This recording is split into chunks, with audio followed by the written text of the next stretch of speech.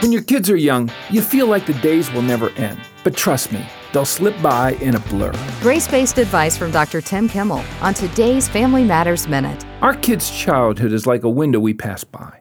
We get a short time to stare through its smudgy glass at the laughter, tears, late nights, spilled milk, piano lessons, baseball games, and senior proms. Before we know it, what was once a bright, lively, fast-paced family life is a series of mental snapshots we view in half-light. You can't slow it down.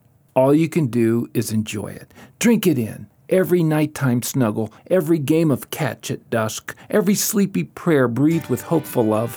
What you now often dread, you will someday actually miss.